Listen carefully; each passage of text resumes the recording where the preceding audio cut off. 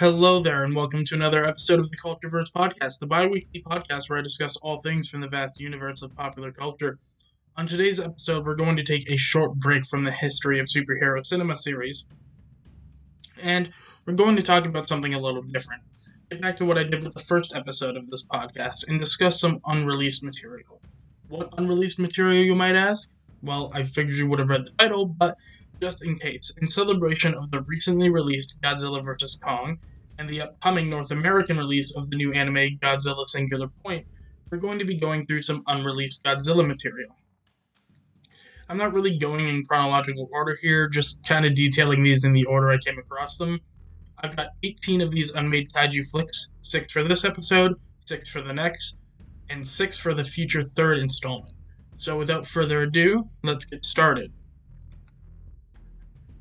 Counting down from number 6. Godzilla Reborn.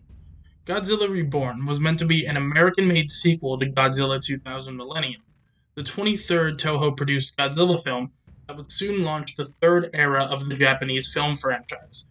The idea was that after the relative disaster of TriStar's 1998 Godzilla and the studio subsequently not pursuing a sequel, a more traditional movie for the character would be the way to go, at least in parent company Sony's eyes. Michael Schlesinger, a writer who also worked on the American version of Godzilla 2000, was the head writer for Godzilla Reborn. He later stated in an interview with Sci-Fi Japan that the idea sprouted as a bit of a joke. While talking to his friend, RoboCop and Starship Troopers producer John Davison, he said, "If this company, Sony, is smart, they'll get you, me, and Joe to do the next American one." The Joe of which he speaks was Joe Dante. Listeners may know Dante best as the director of Gremlins, The Howling, or the movie that up until just a few years ago I thought was some weird childhood fever dream, Small Soldiers. After thinking about his previous comment a bit further, Schlesinger began thinking he was actually onto something. He called both men up, asked if they were interested in doing it, and they both were. Michael Schlesinger then brought the idea, which he assumed would cost about $20 million, up to Columbia Pictures Head of Productions, who, while fond of it, admitted that he wasn't in a position to just greenlight a project like that, asking him to at least pen a script first. He did just that, and the story apparently centered around Godzilla rampaging through the islands of Hawaii, as he made his way towards the volcano Mauna Loa, which my pronunciation for anything not English is really bad, so I hope I pronounced that right. Godzilla was in search of a lava kaiju named Miba. The military would manage to put the king of the monsters into a coma partway through the film, but would revive them upon discovering the target hidden within the nearby volcano. Human characters would include a female news reporter who was sick and tired of spending her time doing fluff pieces and wanted to pursue more serious journalism, which, considering it's a Godzilla movie, she kind of monkey's pawed her way into it. Also, a male lead who was described by Schlesinger as a skirt-chasing smartass who owns the hotel which the main characters are staying at. Of course, these two polar opposite characters are inexplicably attracted to one another and presumably fall in love throughout the film, where he learns to be a better person and she learns to let go a bit, or some typical Hollywood love story stuff like that. Other characters would include a Jewish army general from the Bronx who would, quote, pepper his dialogue with Yiddish, as well as a police chief who drinks on duty because there's never any crime, a claim which, as someone who has unfortunately not had the pleasure of visiting Hawaii, I can't speak to the validity of. In conjunction to all that, the hotel would also be hosting a scientific conference, which would spawn the return of Shiro Miyazaki from Godzilla 2000, linking the two films. Actors considered for the roles in the movie were Bruce Campbell, Jamie Lee Curtis, Scott Bakula, Christopher Lee, Leonard Nimoy, Ken Takura, Bob Picardo, Belinda Balaski, and Dick Miller, which sounds like a pretty damn good cast. According to Schlesinger, Toho did read the script. They asked for one major change, which I agreed to, but they did like it a lot.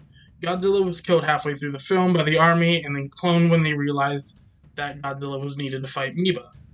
Toho objected to the death, so I changed it to a coma.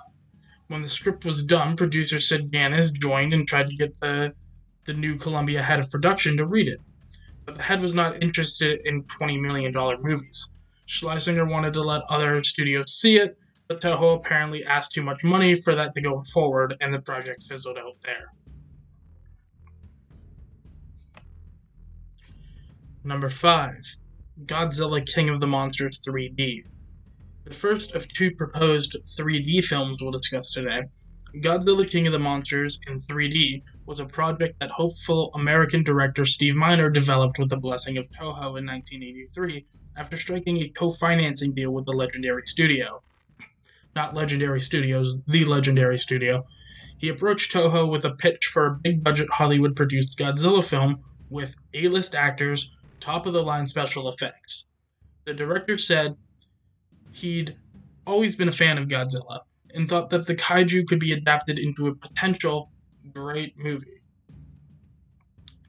He started out by hiring Fred Decker to write, something he since said was done because Decker had never previously seen any of the Toho Godzilla films in full.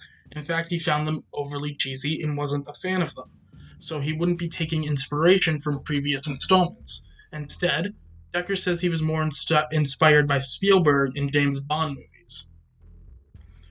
Artist William Stout was then hired to do storyboarding and concept art, before later convincing Miner to hire him on full-time as the film's production designer.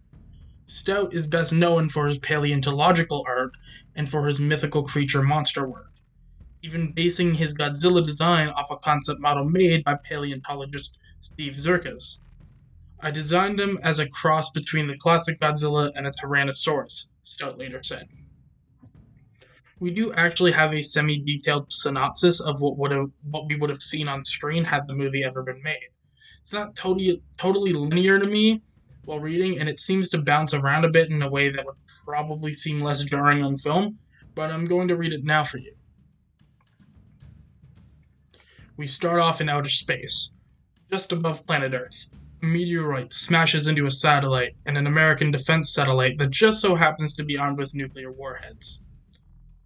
Those warheads then launch towards an unknown planet and detonate somewhere in the middle of the South Pacific, awakening a reptilian behemoth beneath the depths of the ocean.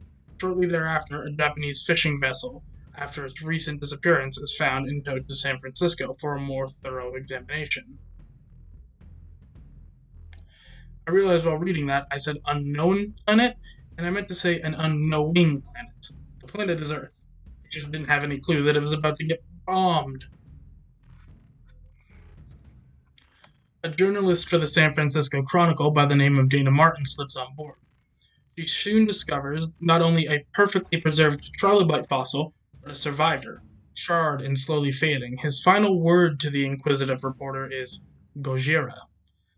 Dana takes the trilobite fossil to a paleobiologist, an expert in all things dinosaur, Gerald Ballinger, who is skeptical of the fossil's legitimacy.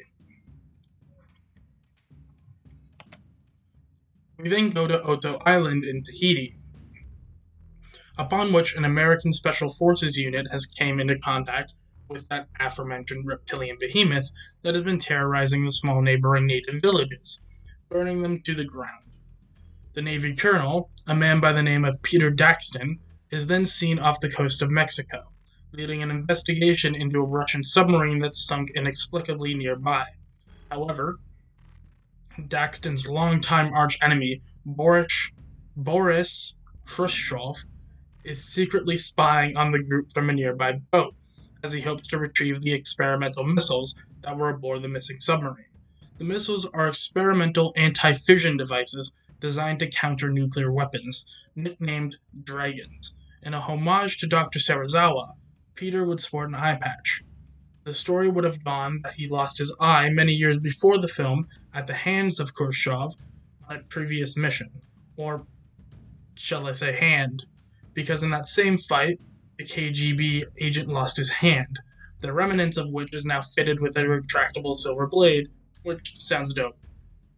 While aboard the Russian sub, Daxton discovers one of those missiles has gone missing, and then finds video footage from the craft's external cameras that reveals it was launched against a giant reptilian creature.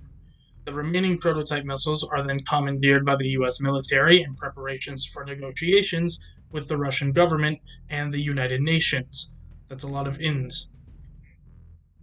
Daxton then returns home to San Francisco and to his son Kevin, an amateur magician and escape artist with an appreciation for reptiles, but he's almost immediately called back for another urgent mission. He, Kevin, and that paleontologist from earlier, Ballinger, are taken to Baja California, Mexico. On the shore of the seafront state, the carcass of an unknown house-sized reptile has washed ashore.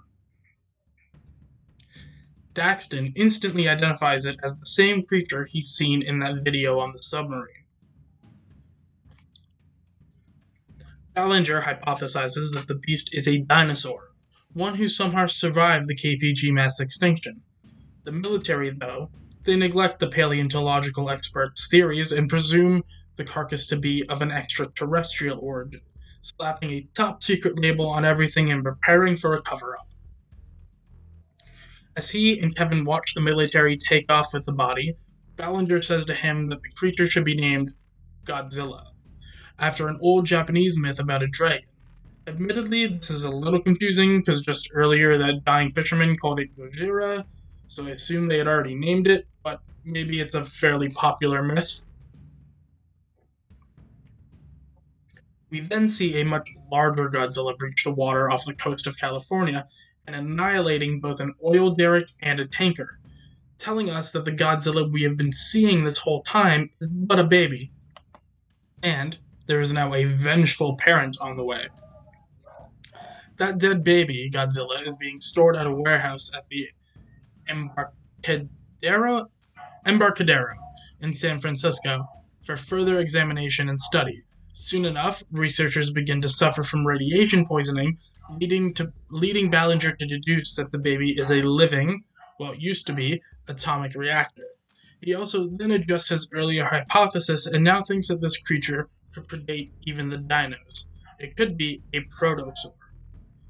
Side note, if you hear a dog barking in the background, I'm very sorry.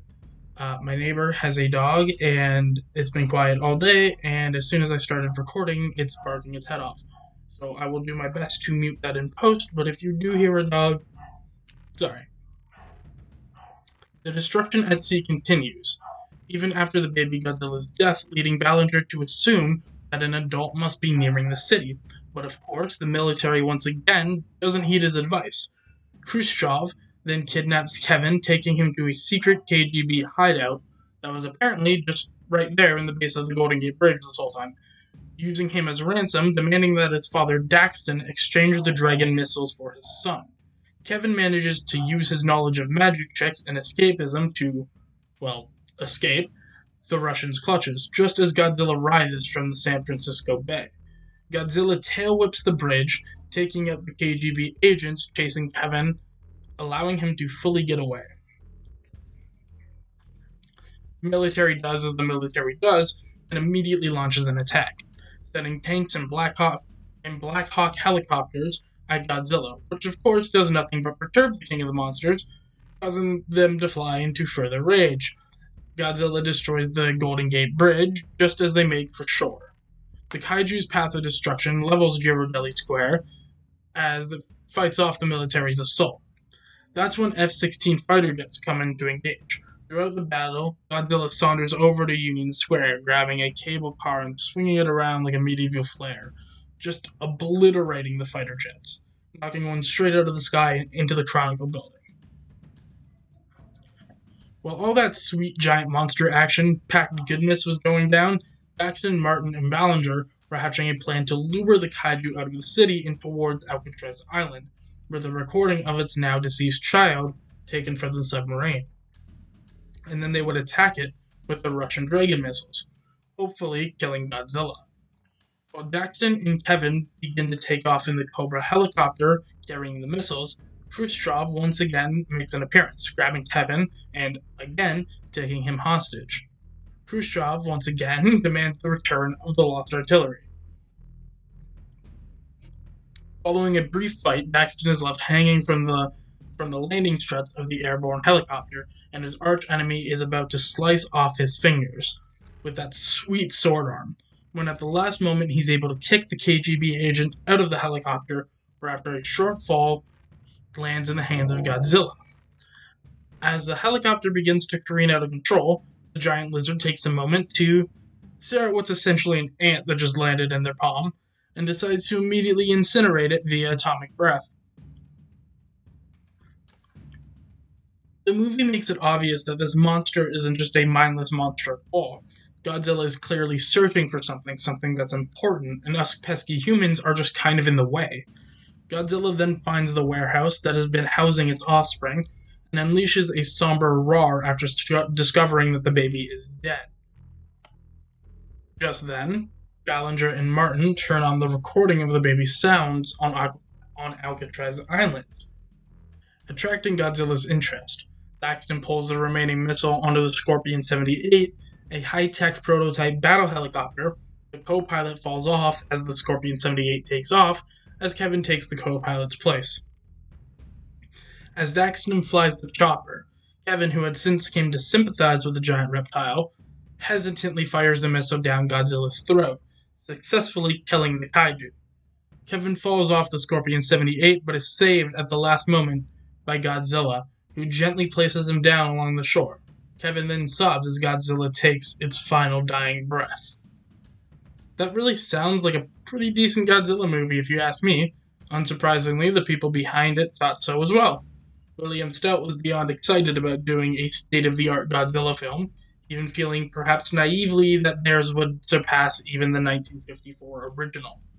Stout had created hundreds of storyboards and even finished 80% of the special effects sequences. Speaking of those special effects, they wanted to go all out. They held a special subtitled screening of the original Japanese Godzilla at Century City, inviting special effects artists in a hope to generate some interest and maybe get some of the brightest minds in that market to want to work on Godzilla King of the Monsters in 3D. Steve Miner intended on using top-quality miniatures, stop-motion, and suitmation effects.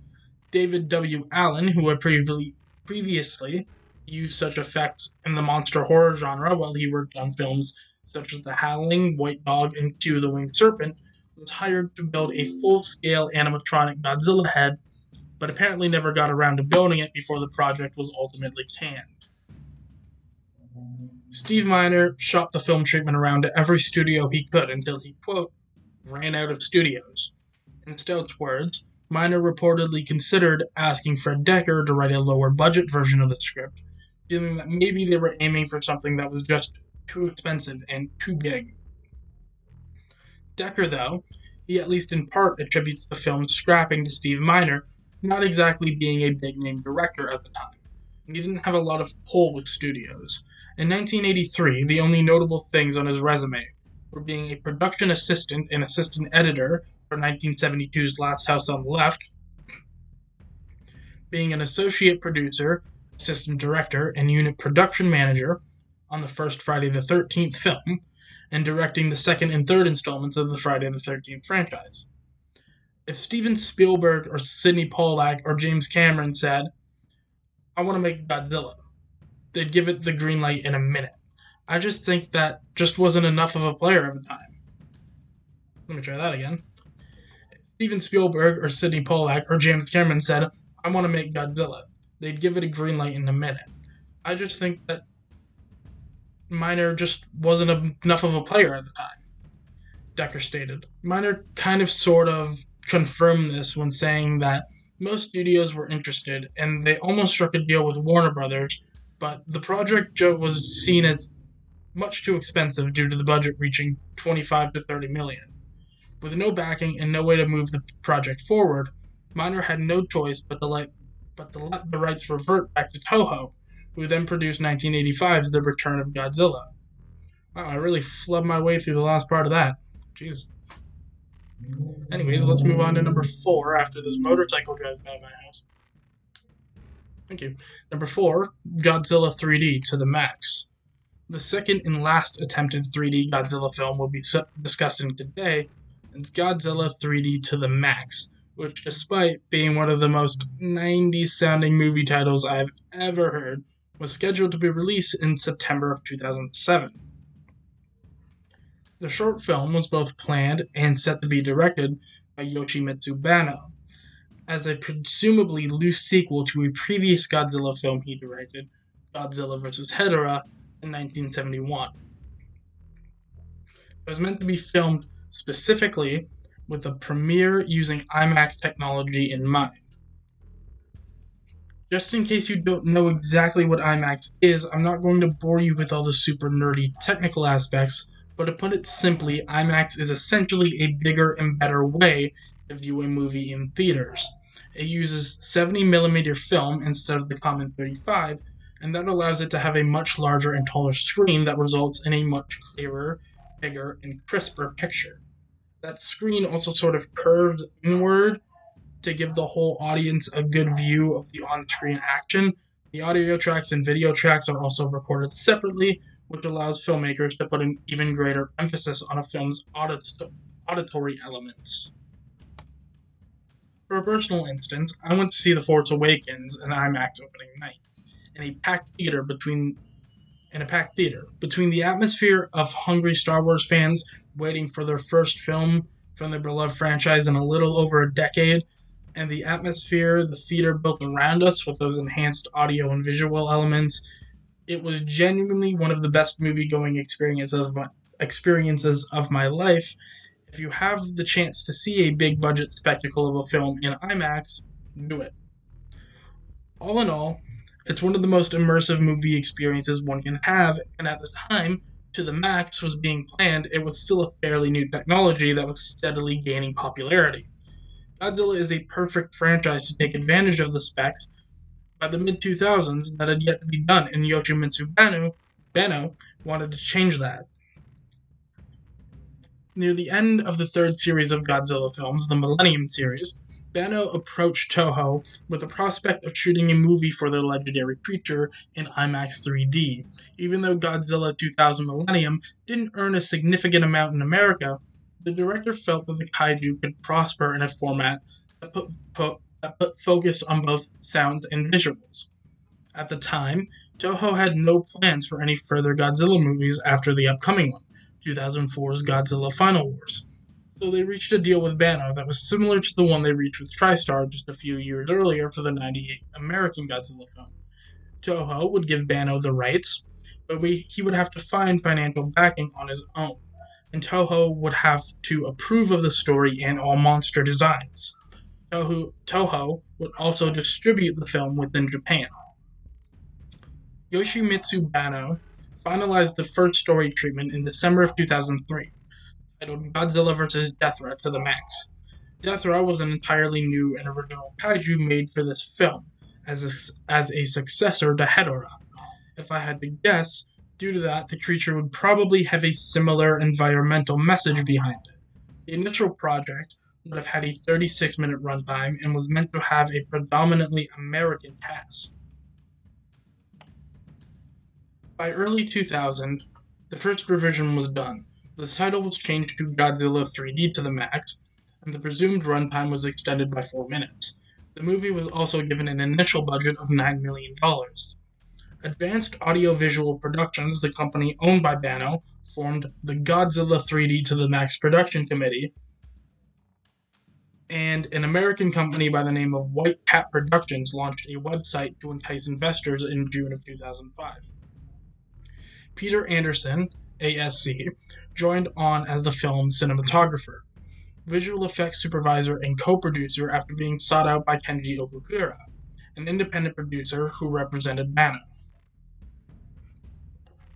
Later that same year, an American producer by the name of Brian Rogers signed onto the short film after a meeting with Banno, arranged by Okuhira and Anderson.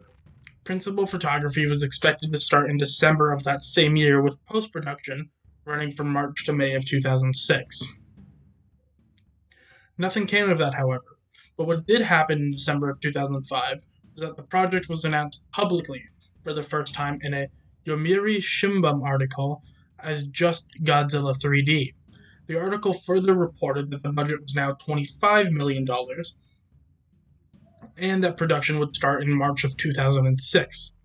But by the time that month came around, all that happened was that the Godzilla 3D website went suddenly offline, and for over a year there was nothing but silence.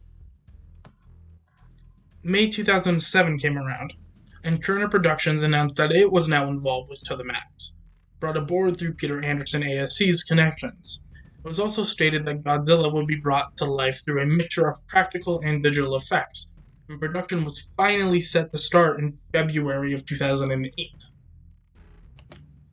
Now, for the next part, there seems to have a little bit of contradictory information from different sources, so I've done my best to parse it all out the best I could. It's unknown exactly when Legendary Pictures got involved, but it would wind up being To the Max's final nail in the coffin. Legendary expressed interest in making a feature-length film, but see, the contract Advanced Audiovisual had signed with Toho was specifically for a film no longer than 60 minutes, a short film. Producers Tenji Okuhira, Brian Rogers, and Banno did try to renegotiate the deal with Toho, but soon decided to let the rights to Godzilla and Hedorah revert to Toho, allowing them and Legendary to sign a new contract. That new deal would lead to the release of Legendary's Godzilla film in 2014, and subsequently the entire MonsterVerse. Okuhira and Banno were both credited as executive producers, and Rogers as a producer.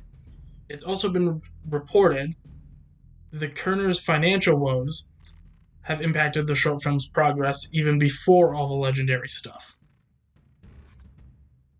In November of 2013, Banno stated he still intended to make a Godzilla vs. Hedorah sequel, but he would sadly pass away from a subarachnoid hemorrhage on May 7, 2017, before that could ever come to fruition. Although Yoshimitsu Banno's script wasn't used by Legendary, some of his ideas would remain.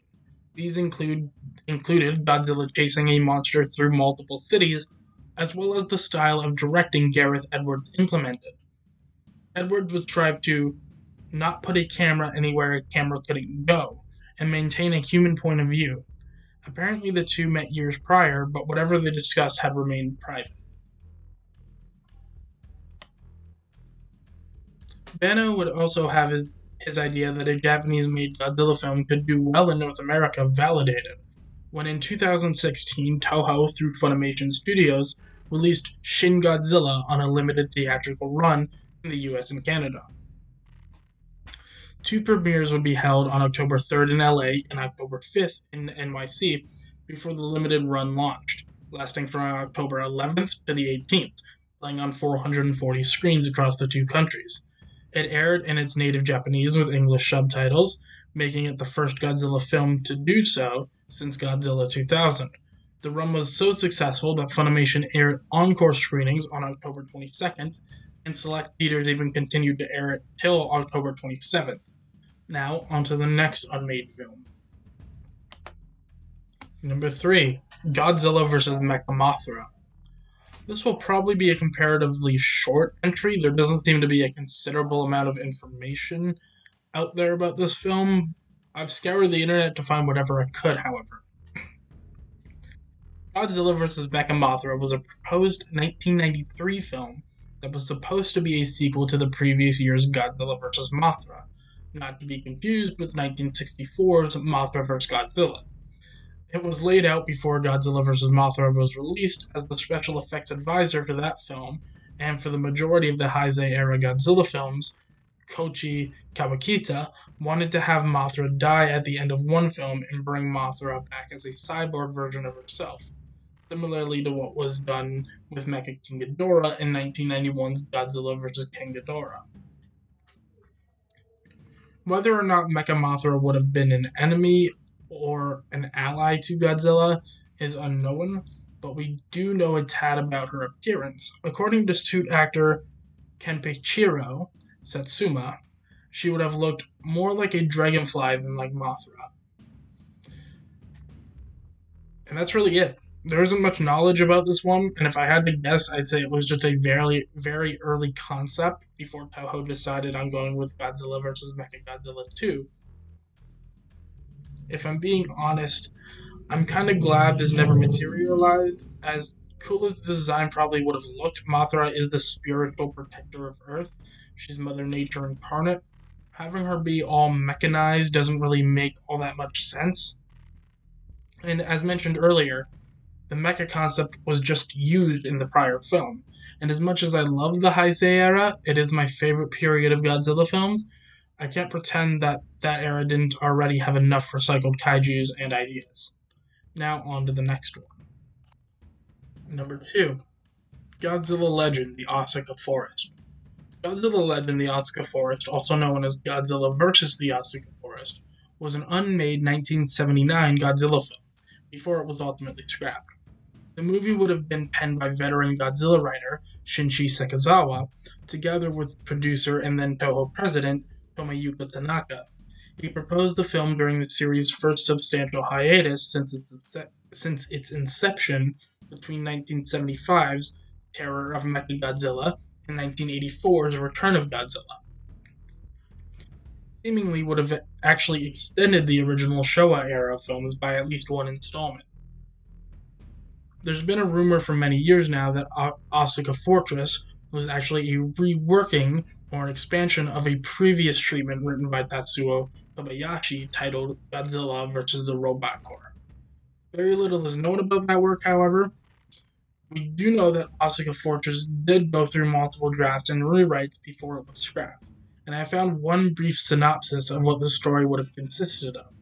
I don't know which of the versions of the script this came from, if it's the final version, the first version, or if it's some sort of amalgamation, but regardless, I'll run through it for you all now. In the distant future, the year 2000, Godzilla has been sedated and trapped within the Japan Trench in the Pacific Ring of Fire through a specifically designed frequency. Meanwhile, the scientist Dr. Yasuto Ito invented and constructed a brand new superweapon, the Asuka Fortress. A giant robot with the brain of a supercomputer whose designated purpose is to protect Japan from any and all threats.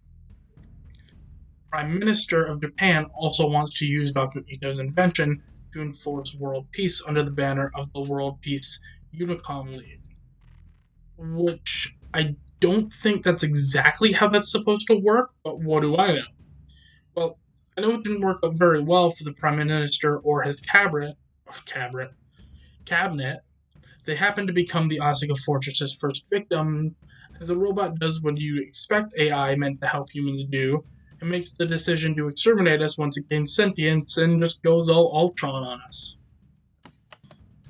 As soon as they realized the gravity of the situation, some computer technicians and scientists who aided in the construction of the Asuka Forest, who are revolting against the government and now following the lead of a guy legitimately named Son of Heaven, take it upon themselves to wake the Big G up from the slumber and set them free from the underwater imprisonment, to go toe-to-toe with the rogue robot. The Asuka Fortress recognizes Godzilla as the only thing alive on the planet that has the ability to take it down, so they create and attack with several smaller robotic minions to assassinate the king of the monsters. Godzilla presumably takes them out one by one, boss rush style, till getting to the Asuka Castle. The king can't take down the Goliath all alone, however, and is losing the final showdown until Son of Heaven and his crew break into the fortress and shut the machine down from the inside. With the Asuka Fortress disabled, and all nearby humans out of harm's way, Godzilla annihilates the motionless mechanical behemoth with some atomic breath. Again, that's just one synopsis from one source. I don't know how exactly the final product it would have been or which version of the script with all its multiple rewrites it was from, but it does sound pretty dang cool.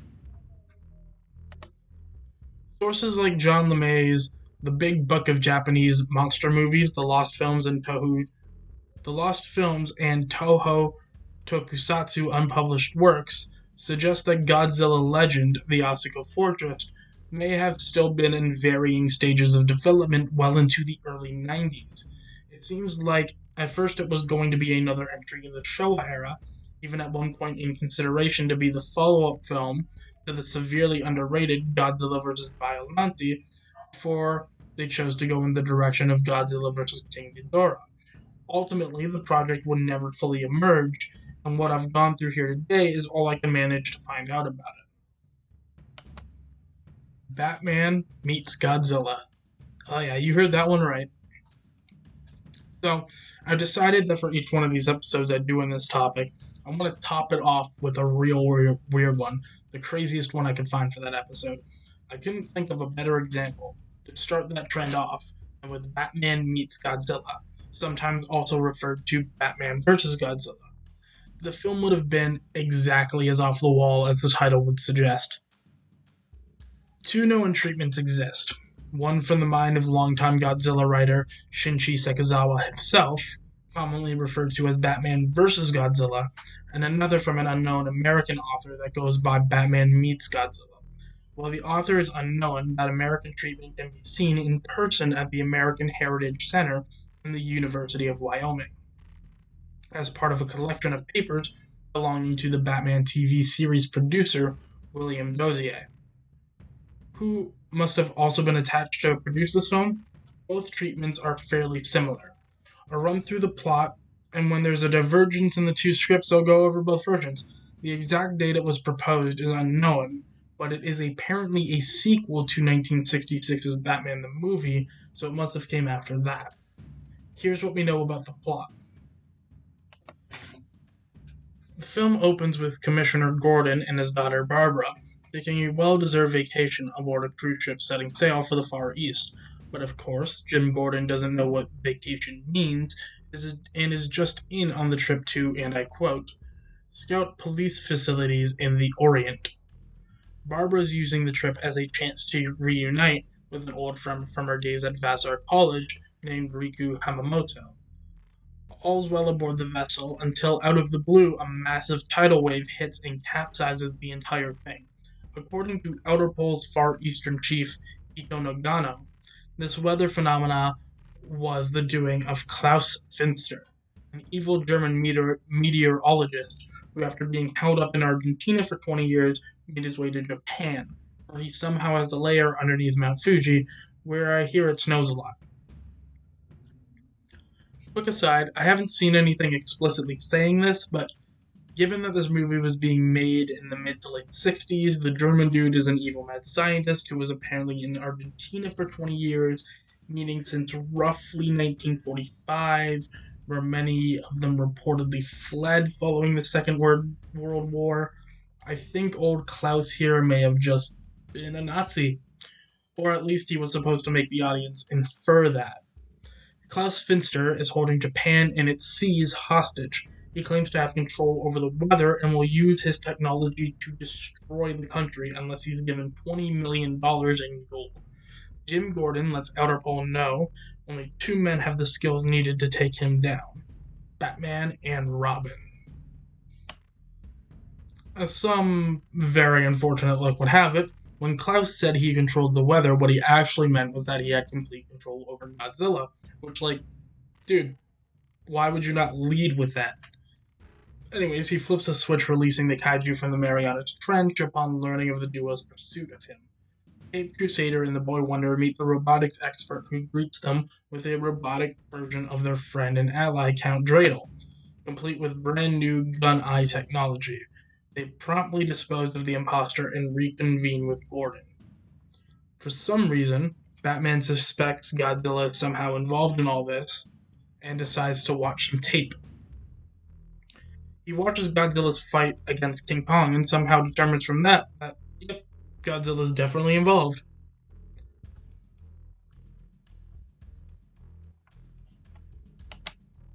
A waiting game ensues. Bruce and Dick want to try and tactically wait for Finster to slip up and leave an opening for them to attack. This, of course, would make for a very boring film, but it is the perfect excuse for the dynamic duo to get into some smaller-scaled hijinks along the way. They make their way to a kabuki show, which soon becomes the start of an action set piece, beginning with a katana sword fight in which an ambush is initiated by a bunch of actors on our protagonist.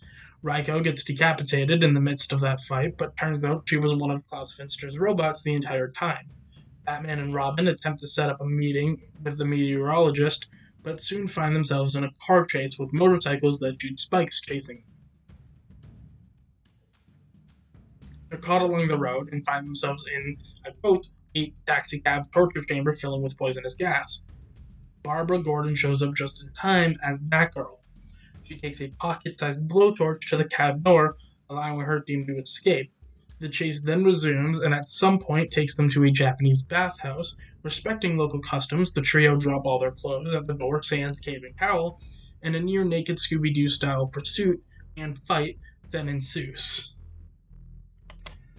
We do eventually get to see Batman come face to face with the King of the Monsters. The first encounter comes from a recon mission, of course conducted via Batcopter, over the area of Takata. Cape Crusaders reports from this mission earn the full trust of Japan's government, which declares millions for defense, not 1 cent for tribute. The script notes that this line was first uttered by Charles Cotesworth Pinckney, Minister of the French Republic in 1797. That's when the team gets word that Godzilla is making headway to Osaka. They board a bullet train to the city and encounter the Big G. Something happens that isn't detailed in the write-up I found. But whatever it was, it reveals Godzilla is affectionate towards Batgirl. This causes Batman to have a thought. Godzilla is clearly a being capable of emotion. Why would any emotional creature go into hiding for years and then emerge every 5 years? Because apparently it was established at some point in the script that Godzilla returns every half-decade on the dot. That creature would only do such a thing to mate, according to Batman. I'm not sure if that's biologically accurate, because hibernation is also a thing, even in certain reptiles, and I don't think Godzilla is a dang cicada, but again, I ask, what do I know?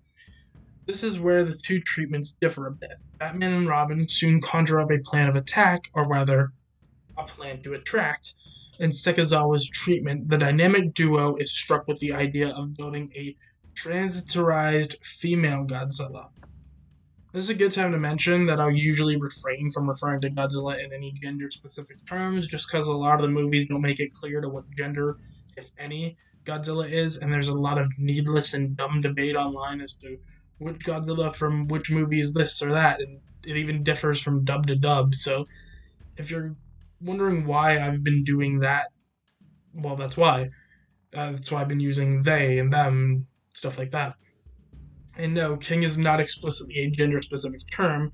Ask King Jadwiga of Poland, or the multiple women who were crowned as pharaoh throughout Egypt's history. Anywho, back on track. This Godzilla was seemingly meant to be a dude. In Sekizawa's treatment, the duo build this fembot Godzilla to break Finster's mind control over Godzilla and lead him back to the water, where the film seemingly comes to a quiet close. Dozier wasn't too stoked about this, and he felt that it would cost too much money. So the unnamed American author, who honestly may have just been Dozier when I think about it, but that's not confirmed, changed it up a bit. They build a machine that replicates the mating call of a female Godzilla, and while he's distracted, they knock him out with a well-aimed explosive to the skull. And then Batman goes all democratic with it and decides to pull the Japanese people on what to do with Godzilla. Launch the beast into space or toss them into a volcano. Unanimously, the vote comes back with, launch Godzilla into space on a giant rocket. Batman, Robin, and Batgirl hop into a swanky new Batmobile made by some local scientists and engineers, which the treatment goes out of its way to specify is every bit as good as the original and a fine commentary on Japanese workmanship. And they make their way to Tokyo. The trio quickly dispatches of the Nazi scientist. After a brief chase through Tokyo's empty streets, they battle atop the Kazan building. Sometime during the altercation, he slips and falls to his death. Godzilla arrives and grabs Batgirl, but Batman shows no worry. He quickly activates the mating call, which gets the King of the Monsters' attention, prompting him to toss Barbara all the way to the Great Buddha of Kamakura at Kotoko Inn, which, for reference, is about 60 kilometers away from downtown Tokyo. So, quite the pitch. Batman then climbs up Godzilla's back, while the beast is distracted, and using a bat rope, he ties a bomb to Godzilla's neck. It's a little glossed over how quickly the engineers managed to build a rocket around Godzilla in the span of like a nap. But hey, it's cool, so it doesn't really matter. They launched Godzilla into outer space to hold an orbit of 278 miles above Earth forever, as the script says, which is technically a low Earth orbit, and for reference, it isn't even as high up as the ISS. Why they wouldn't just launch the rocket into the ether, I don't know, but again, it just sounds like a fun, silly movie, and at the time this was being made, the US and the Soviet Union had only launched a handful of orbiting satellites successfully, with I think one from Canada and maybe one from Italy, so I can't expect the movie Space Knowledge to make all that much sense, especially when we're talking about a movie where a giant lizard dinosaur is being controlled by a Nazi scientist meteorologist to fight a vigilante dressed as a bat and his boy Wonder. And apparently, that's where the credits roll. I love Godzilla, I love Batman, and I definitely enjoy the campy 60s escapades of that decade's output of these characters. Out of all the unmade films I've gone over today, I think I want this one to have been made most of all. The 50s to 60s era of Japanese sci-fi movies like The Mysterians, Daguerre, and Yog is great, and I feel like this would have fit right in there. So what happened? Why was Batman meets Godzilla never made? Well, it's actually pretty simple. The people involved didn't think it would make any money. And isn't the scratch what it always comes down to? Yeah. Dozier refused to make any sort of sequel to 1966's Batman the movie after it barely broke even, earning $3.9 million off its $1.5 million budget, the majority of that coming from rentals. That, along with the Adam West-led show's steadily declining viewership and the comics changing direction towards some more darker and edgier content, led to the project simply fizzling out at the treatment phase. If anyone's interested in seeing more 60s era Batman, by the way, there's a 30-issue comic run titled Batman 66, and DC did recently produce 2 animated films titled Batman Return of the Caped Crusaders and Batman vs. Two-Face. Burt Ward and Adam West reprised their roles in what would be 2 of West's final roles before his June 2017 passing, and William Shatner voices Two-Face. During my research, I also discovered that a group called Project Batzilla is currently adapting the treatment into a webcomic. It has 2 issues out at the time of recording, and you can read them at batmanmeetsgodzilla.com. It's probably the closest we'll get to actually seeing this fever dream come to fruition, and Batzilla has been doing a great job with it.